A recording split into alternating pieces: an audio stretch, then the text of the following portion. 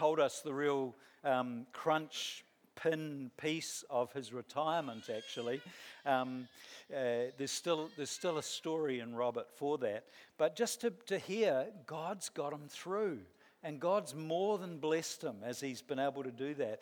And now the Thai situation. And don't you just love Jeanette and Elizabeth? Elizabeth's limping, Jeanette's Jeanette, and they're just such a cool couple together in the way they have this friendship. And they've got these stories. Someone's got cancer, and then the doctors can't find it. And they say, oh, it probably wasn't cancer. Maybe it was the fact that they prayed and asked the God of heaven to look after this lady's son. Don't you love that there are actual stories? We're not playing a game. We're living the real thing. Jesus is real and he loves us. God loves us. God sent the Holy Spirit to the earth and said, stay there until I've completely finished the plan. Stay on the earth and just keep interacting with all these humans that I have such love for. I absolutely love that. Hey, I've got a clip that I think we can play just about who we are. Who am I? Am I what I do? An artist? An accountant? A teacher? A mother? Or am I what I've achieved? An honor student, an MVP, a winner? Am I the things I've done right? Or am I defined by the things I've done wrong? Am I a saint? A sinner? What about what others think of me? Am I all of these things? None of these things? Who am I? How I identify myself determines how I approach life. If I am what I do, I'll always need to do more and achieve more to find my value.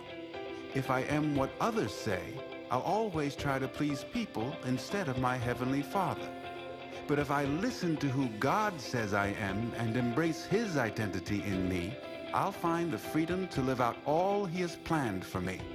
God calls me His child. He says I am wise and restored, that I'm a brand new creation in Christ. I am chosen and holy and blameless before God. He calls me His masterpiece. I am loved by God.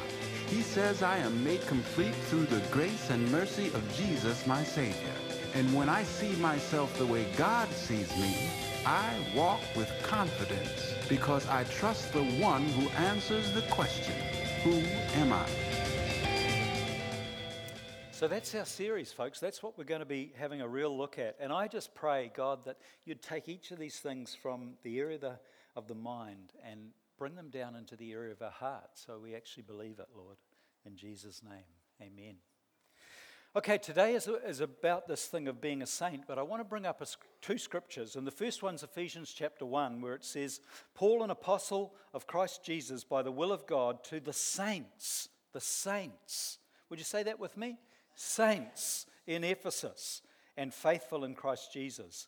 And then another scripture in 1 Corinthians, and so it is written, the first man, Adam, became a living being, the last Adam, and I've put Jesus in there so that you can understand who it's referring to. The last Adam became a life-giving spirit. The first man was of the earth, made of dust.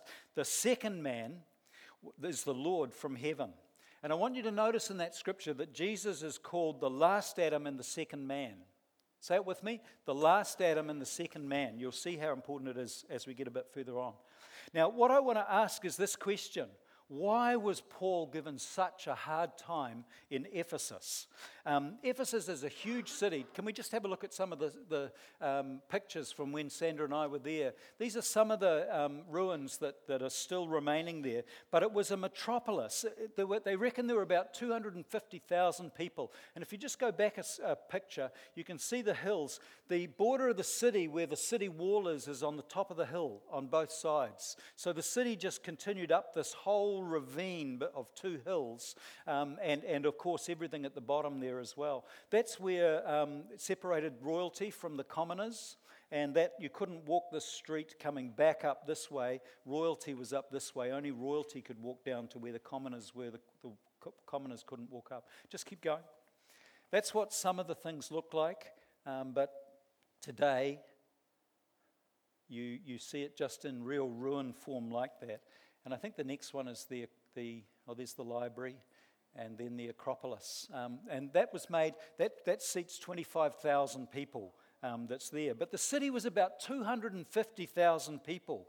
So it was this kind of a hub in the Roman Empire. Lots of people would travel through Ephesus. It was a very wealthy city. It had a lot of trade. There was banking. It functioned as the Roman provincial capital of Asia Minor, which is Turkey today. It was the center of supernatural activity. Think demons. The Temple of Artemis was there, which was one of the then seven wonders of the world.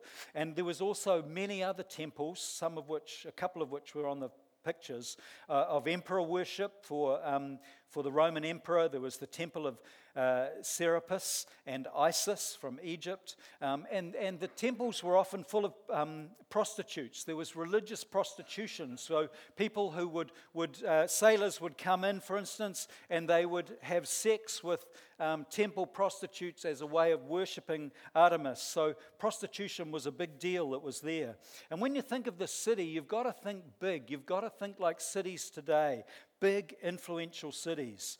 And Paul sparked such controversy in this city of 250,000 people. And so the question is, what did Paul say that got everyone, or lots and lots of people, certainly the leaders, the political leaders, the religious leaders, the people in the temples, and then thousands of commoners as well. They filled that amphitheater and they rioted for hours saying, "Great is Artemis of the Ephesians! Great is Artemis of the Ephesians!" And they tried to railroad Paul out, and soldiers had to be brought, a garrison of soldiers had to be brought and rescue him from where he was hiding there because they wanted his blood. What was he saying that got the whole city so agitated?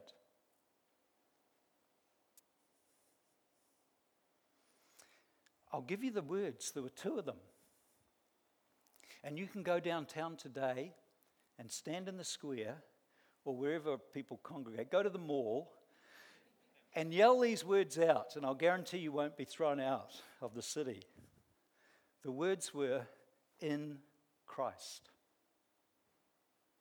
They don't sound that inflammatory. In Christ. In Christ. When I was there, I was just struck by all of the center of all these gods. And Jesus won. Paul shouted out, "You can be in Christ." And so many thousands of people said, "We want to be in Christ," that it affected the very economics of the city. It's incredible. You get there and you think, we're actually on the winning team if we just believed it and began to share it in a no-compromise way like Paul was sharing the love that Jesus has for people. And people who were temple prostitutes were going, "I want to be in Christ." And they were moving out of what they had been to become this in such numbers that it absolutely affected the temple.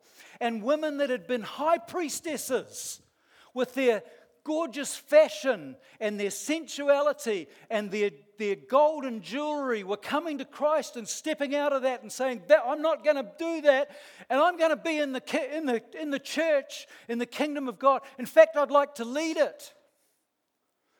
And Paul has to write, because it went on and on and on and on. And Paul has to write in Timothy, because Timothy was the pastor that came after Paul in Ephesus and was in the church there. And Paul has to write to Timothy and say, don't allow these high-class women to just come over out of darkness and come into leading the church.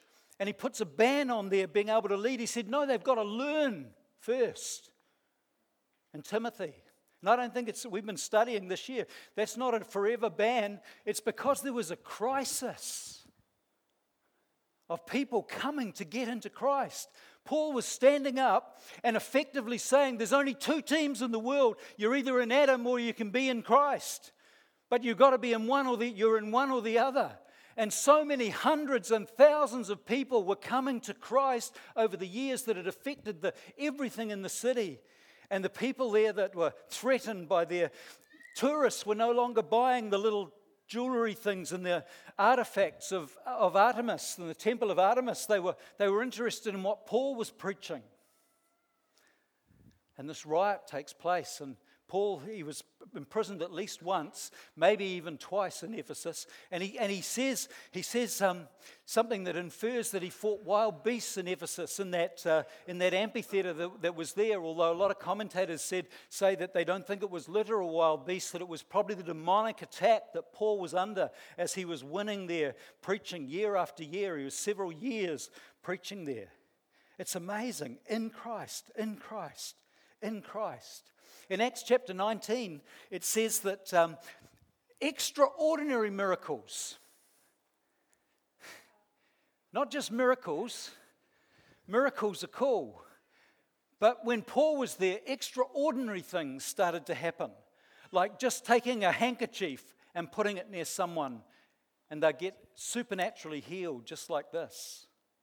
Or when the 7 sons of Sceva, who were not Christians, tried to cast a demon out of someone in Ephesus, and 7 of them, and they said, we command you in the name of Jesus, whom Paul preaches, to get out of this man. And the man beat them up so bad, he stripped them naked, there was so much blood flowing, and he threw them out of the house, all 7 of them. And it says, holy fear fell on the whole city. And the people who had been worshipping demons, they brought all their dark artifacts, and they brought all these things together, probably to that amphitheater, and they started to burn them all. And we said there was 50,000 days' wages of gear that was for worshipping Satan, worshipping witchcraft, was burnt on one day. Now, 50,000 drachmas, 50,000 days' wages. The average wage in New Zealand, they tell me on Google, is $49,000 for wages, $72,000 for salary. So let's just say it was 50,000 for a round figure. That means an average day's pay is $192 times 50,000. $9,600,000 worth of witchcraft gear was burnt in Ephesus because of Paul standing and saying, you can be in Christ. You don't have to be in Adam. And of course, he was unpacking everything else that in Christ actually means. And so as he's writing Ephesus, that's the background of this amazing story that he's writing in this book called Ephesians. You know, in Christ is the shortest way you can talk about our identity. We are in Christ. And it means so much. The very first thing that Paul, and when he writes Ephesians, amplifies about what in Christ actually means, is it means that in Christ you are a saint. Just say it to yourself, out loud if you would. I am. Hands up if you believe it. Oh, very, very good. Those of you that aren't believing it yet, I want to go after you. That first scripture, Paul, an apostle of Jesus Christ, by the will of God. And go after you, I actually mean I want to encourage you to believe it. By the will of God, to the saints who are in Ephesus and faithful in Christ Jesus. You know, scholars tell us that the Bible addresses non-Christians as sinners several hundred times in the New Testament. It addresses non-Christians as sinners several hundred times in the New Testament. But when it talks about people who have found Christ and are now in Christ, it talks about them as saints. Huge difference. Huge difference. And I think I'm not telling you anything that you don't already know, but just that many of us don't actually believe it when crunch comes.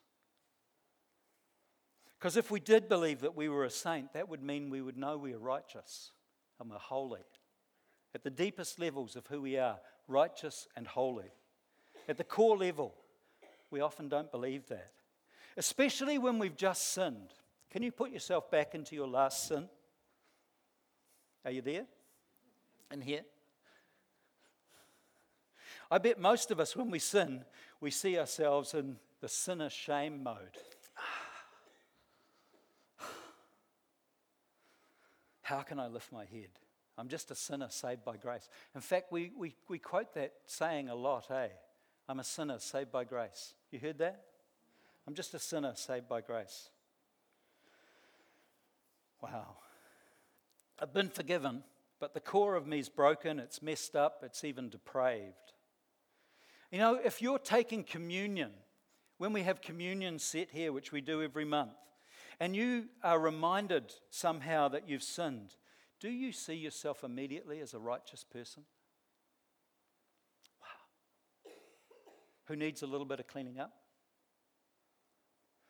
Or when you remember your sin, do you think, you idiot, you sinner, you failure, you person who deserves punishment? I mean, honestly, how do you actually see yourself? I tried to get in a picture that would express this, and so I came up with this. A person just managing to go through life and keep their head above the water of sin, but just doggy paddling. Or maybe the next picture, you kind of feel that most of the time you're just only just above the sin that's around your life. How do you see yourself? Is that the common image let's go back to the other one. Is that the common image of you in this sea where sin just seems to constantly come around? And that's what God wants us to keep our head up until we get to heaven.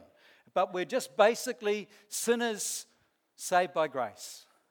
Is that who we are? Is that the image that we see of ourselves? You know, it's most people's default is this. Do you remember last week when I asked you, do you think Adam and Eve knew that their sin would have such a big knock-on, flow-on effect, that it would actually affect every generation? And most of you said, no, I don't think they thought that at all. I think they just thought it was going to be about them, just them. But theologians talk about something called a federal head. And it means that Christ and Adam are federal heads. In Adam and Eve, when they sinned, in their loins, so to speak, was every other human being not yet born. But they are the federal head of that line. Do you see what I'm saying? Christ also, sinless, is a federal head of a line. Are you with me? Haven't lost you there? I don't think they ever thought that when they sinned in that one action, that they were creating a fallen nature in every other human being that would be born, that they would pass on somehow in their spiritual genetics fault, fall, problem, sin nature, selfishness.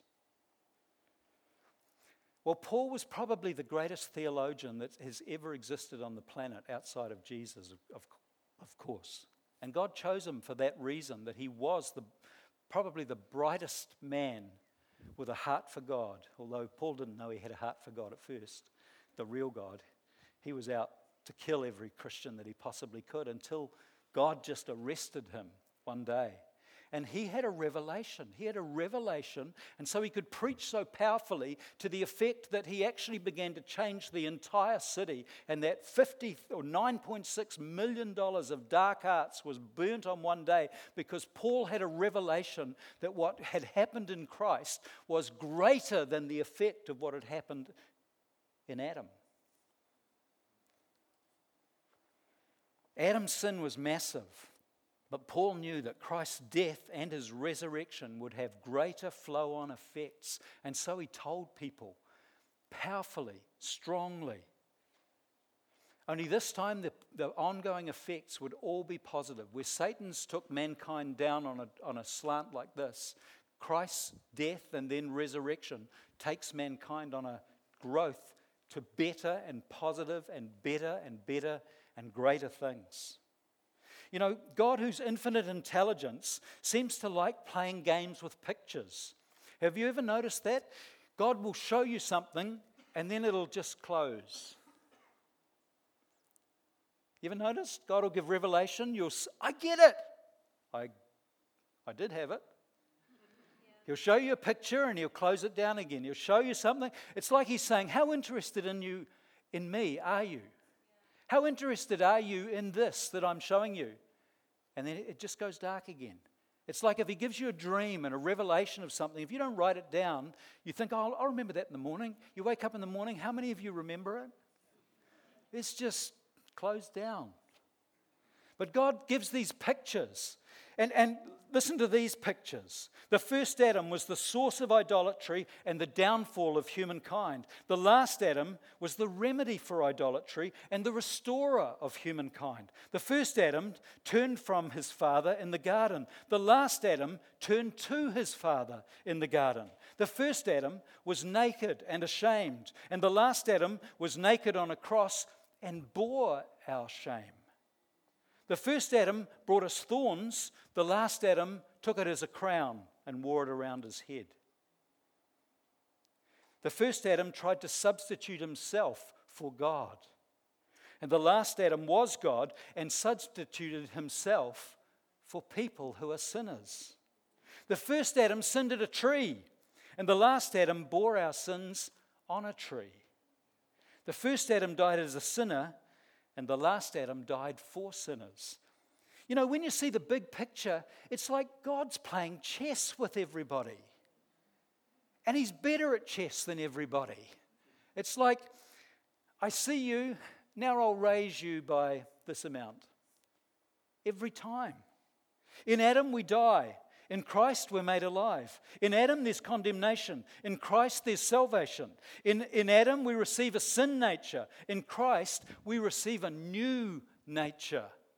And it's something that we did not have before, and it's something that does not come from the dust like Adam came from the dust. It comes from heaven, and it's been placed into you and me when we became in Christ.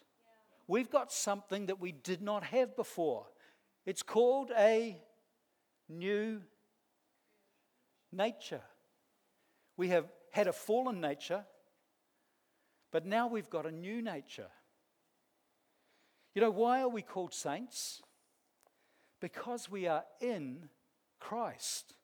We're literally in Him. And I know this gets mystical, and I know this gets spiritual, and I can't explain everything of it. What I can explain is what the Bible tells me. Is, you know, when you come to communion, where is Christ?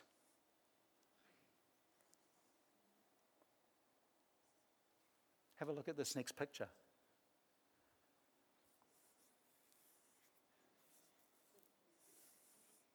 He's above the water. He's on the board. He's in the boat. And even if he didn't have a boat, he'd still be above the water because he proved he walks on water. And if water represents the sin, he never had any. And where have we been placed? In Christ. Are we needing rescue in a sea of sin, or are we in Christ? What image do you have when you think about you and what Christ has done? He's above the water, and we really are in Him. We really are in Him. That is our literal new default. So maybe there's some stuff. To repent means to change your mind.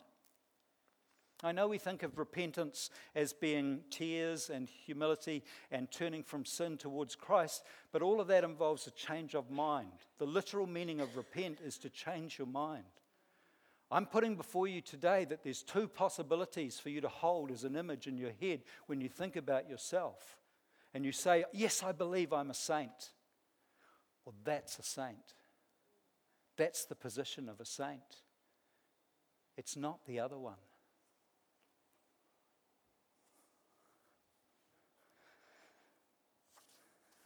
You know, it's a violation of Scripture and God's plan to think that God would take someone who is at their core dirty and broken and place them as a dirty, broken being into Christ. If God puts something unholy into the body of His Son, what does the body of His Son become? Unholy. It wrecks it. So Christ has done something that is far beyond taking forgiven sinners and putting sinners into Christ. Come on, stay with me. He's done something inside of you and me called a new nature.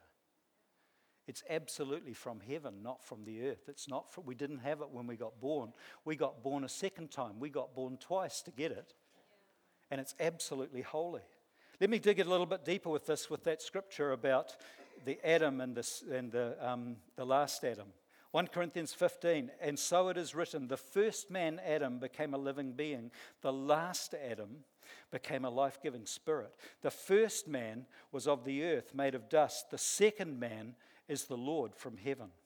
So Adam was the first man. That makes perfect sense, doesn't it? Please nod your head, because I know you're awake. Makes perfect sense that Adam was the first man. But then Jesus is called the last Adam. He's called the last Adam, the end of the line Adam.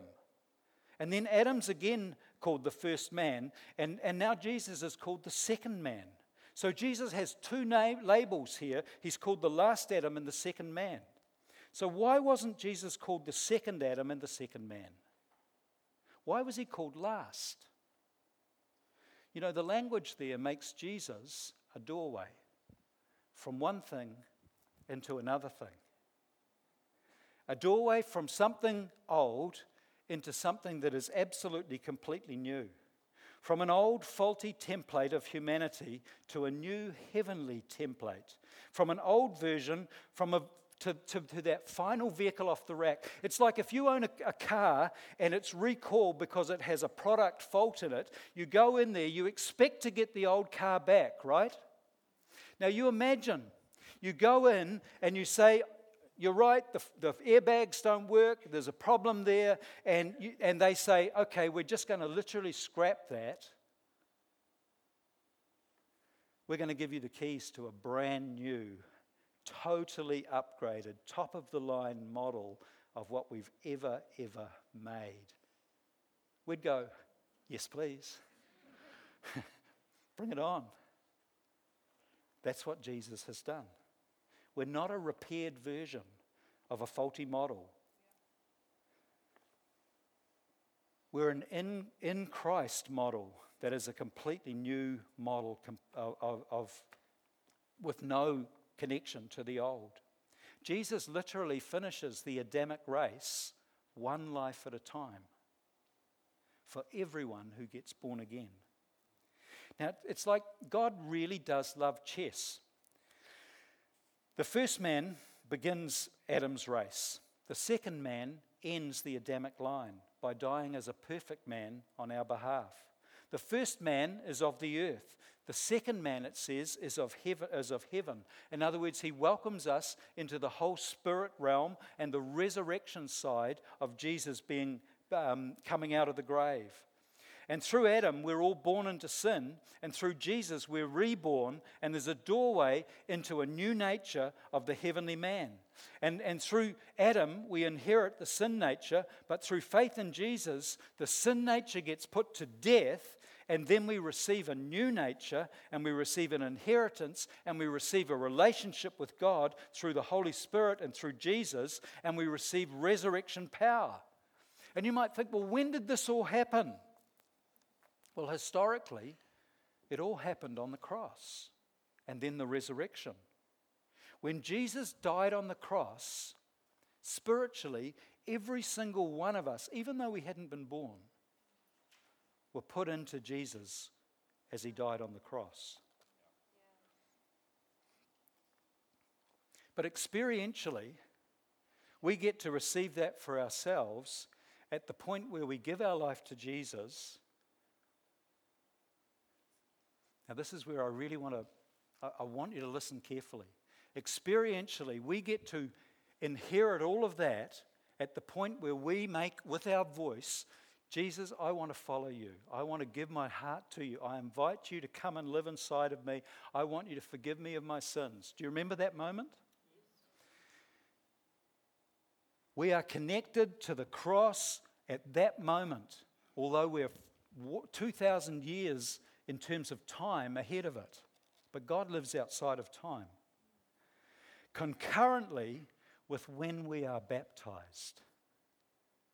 So what am I saying? I'm saying our salvation is linked to both our speech and our baptism.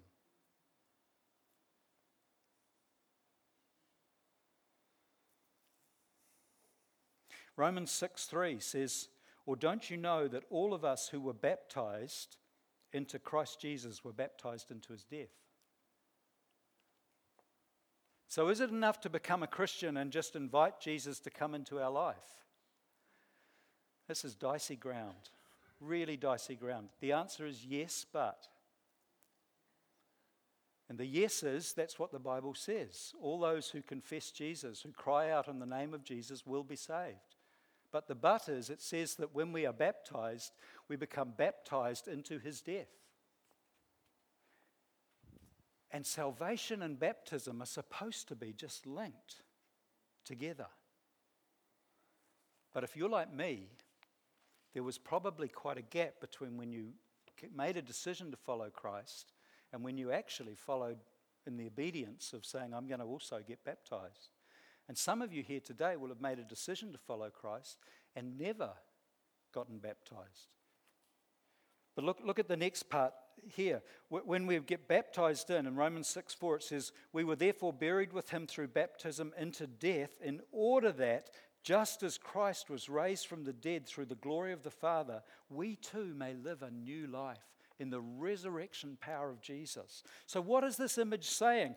Well, I think that it's similar to getting a passport and going to a country. We are invited to live in a country called the Kingdom of God. You can't see the Kingdom of God, but it spreads across every nationality and every people group across the planet, and we are invited to live into the Kingdom of God, which in the Old Testament was called the Promised Land. And we get a passport for that when we invite Christ into us. But here's another thing to just contemplate, because I'm wanting you to think this through. There are two images in the Bible, Christ being in us and us being in Christ.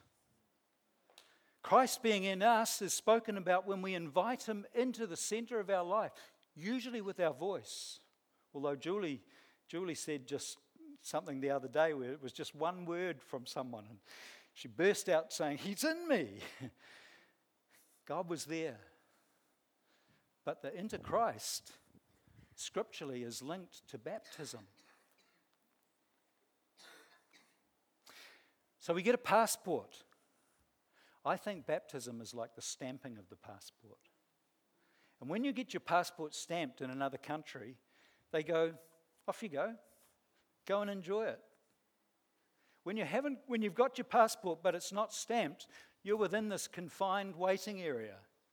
And I think there's a lot of people who have been thinking, is this all there is to the Christian life? They've given their life to Jesus, but it doesn't open out in the way that it's supposed to open out. And maybe it's because you've never been baptized.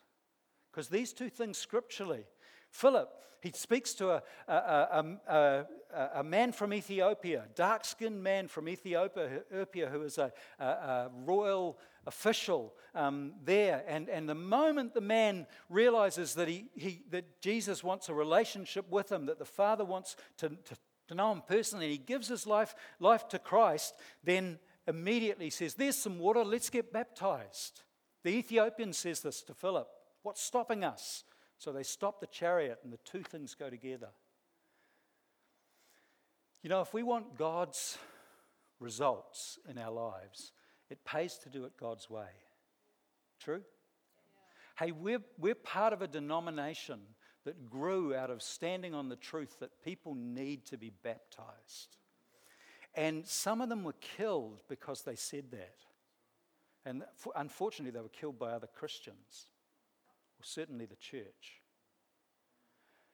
And we said, no, these things go together, and we stood on it historically. But sometimes we haven't seen it, and we just haven't said, okay, I want to do it your way, God. I want to have a baptismal service in a few weeks' time. And if you're not baptized, why don't you make a decision to talk to me, and let's just get that done. You know, I think that there is a legal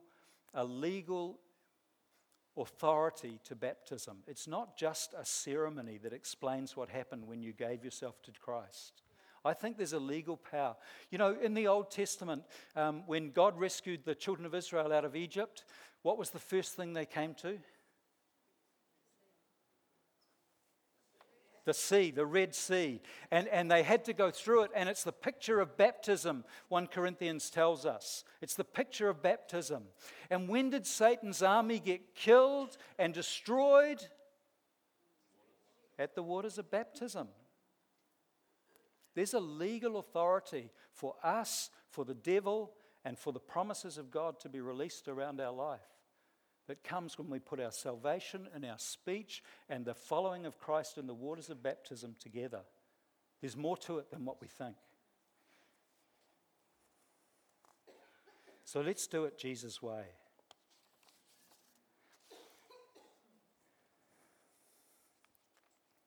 You see, when God puts us into Christ, there's no broken, messed up, sinful bit at our core, because Christ has given us a new nature at the very center of who we are. Christ has already forgiven you all your past, all your present, and even all your future sins. You are righteous as a gift with a new heavenly nature. Now you're all waiting for the but. And the but is, but we still sin. And this is where Christians, we all struggle. What do we do with this? You're not a sinner saved by grace. You're a righteous person in Christ saved by grace, who occasionally sins. And the Father has already forgiven you of every sin that you're going to commit. Can we have a look at that picture of the board again? So what do we do with these occasional sin issues? You know, I've heard some grace preachers say, well, it doesn't matter. Just concentrate on believing you're righteous, even though you know you're carrying on sinning. And I just shake my head and go, no, it's not right. I heard one say that I'm too busy to worry about sin. I go, no, absolutely not. I believe it's wrong. I believe it's unbiblical. I believe it's arrogant. You imagine if you have kids. How many do have kids? How many would like, you're going to do whatever you can to bless your kids. Is that true? Yeah. How many of you would like it if your kids had an attitude that says, Dad and Mum are going to forgive me anyway, so it doesn't matter what I do. I'll just leave my stuff in the middle of the lounge and I'll have food on the floor. And how many of you would like your kids to grow up that way? I think it's arrogant when people can say, God's forgiven, so I can go off and do whatever I want anyway. It's not right. It's not true. We do need to focus on the fact that God says we're saints, we're righteous, but not ignore our occasional sin. And I believe that's why, Jesus said, have communion regularly. Do it as often as you remember me, which means you can do it at home every day if you want to. But we as a church, we bring it on every month. And you remember when Jesus was washing the disciples' feet, Peter says to him, oh Lord, don't just wash my feet then, wash the rest of me. And what did Jesus say back to him? No, Peter, you are already clean. It's just the feet have got some dirt on them from today. Let's just deal with this issue of what's on your feet, Peter. But you are righteous. And I believe that's the position that the Bible spells out to us. We are this.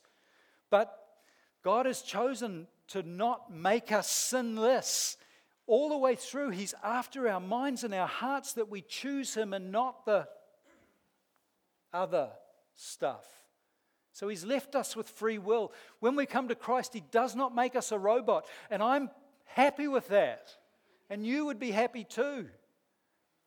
But it means we have this issue that we can still sin. We can go places and do things and look and act in ways that are sin.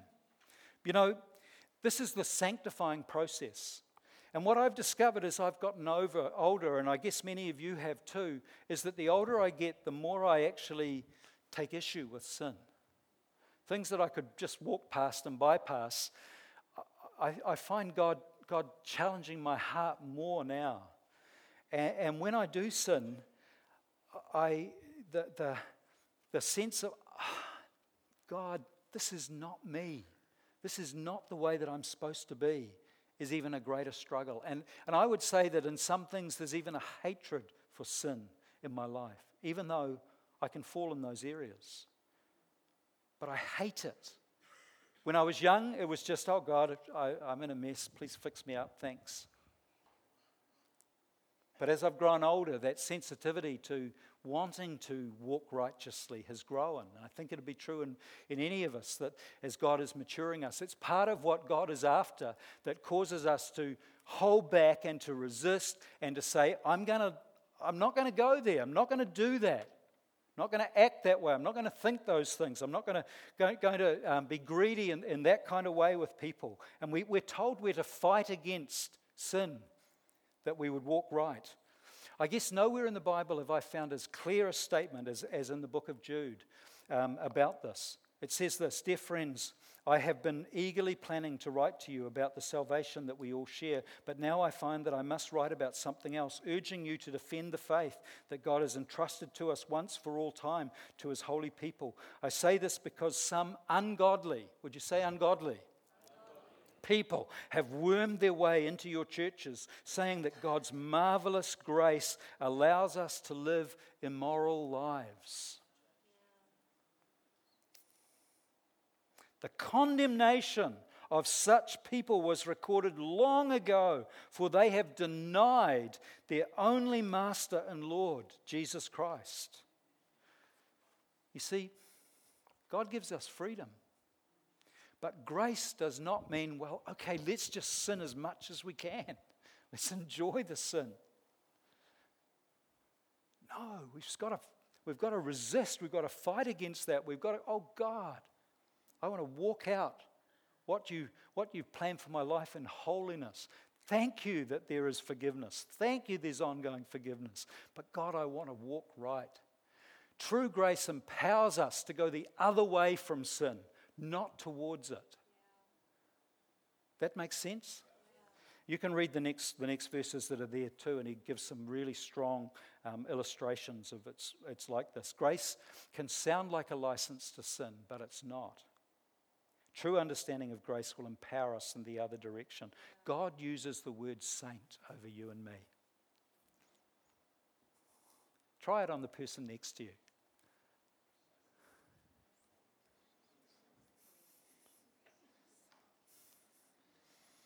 It's more true than we believe. Can we just have a look at the next pictures?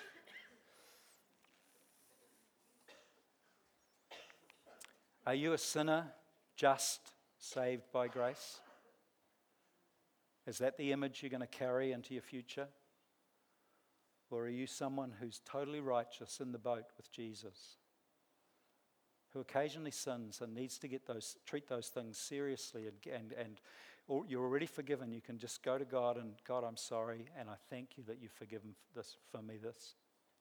me for this already. But your security is in Christ. It's in Christ. It's in Christ. It's in Christ. I want to invite you to take these thoughts and these images away with you, because they're powerful things. They will radically affect how you live out your life in the future as to which image you choose to focus upon. I'm just a sinner, saved by grace. I'm messed up. I'm broken on the inside. Or actually, the old me went to the cross of Jesus Christ. The Adamic part of me got killed with everyone else's Adamic part. And when Jesus resurrected, I've got a brand new nature, and I'm a brand new person. I am called a Christian. I'm in Christ. Todd.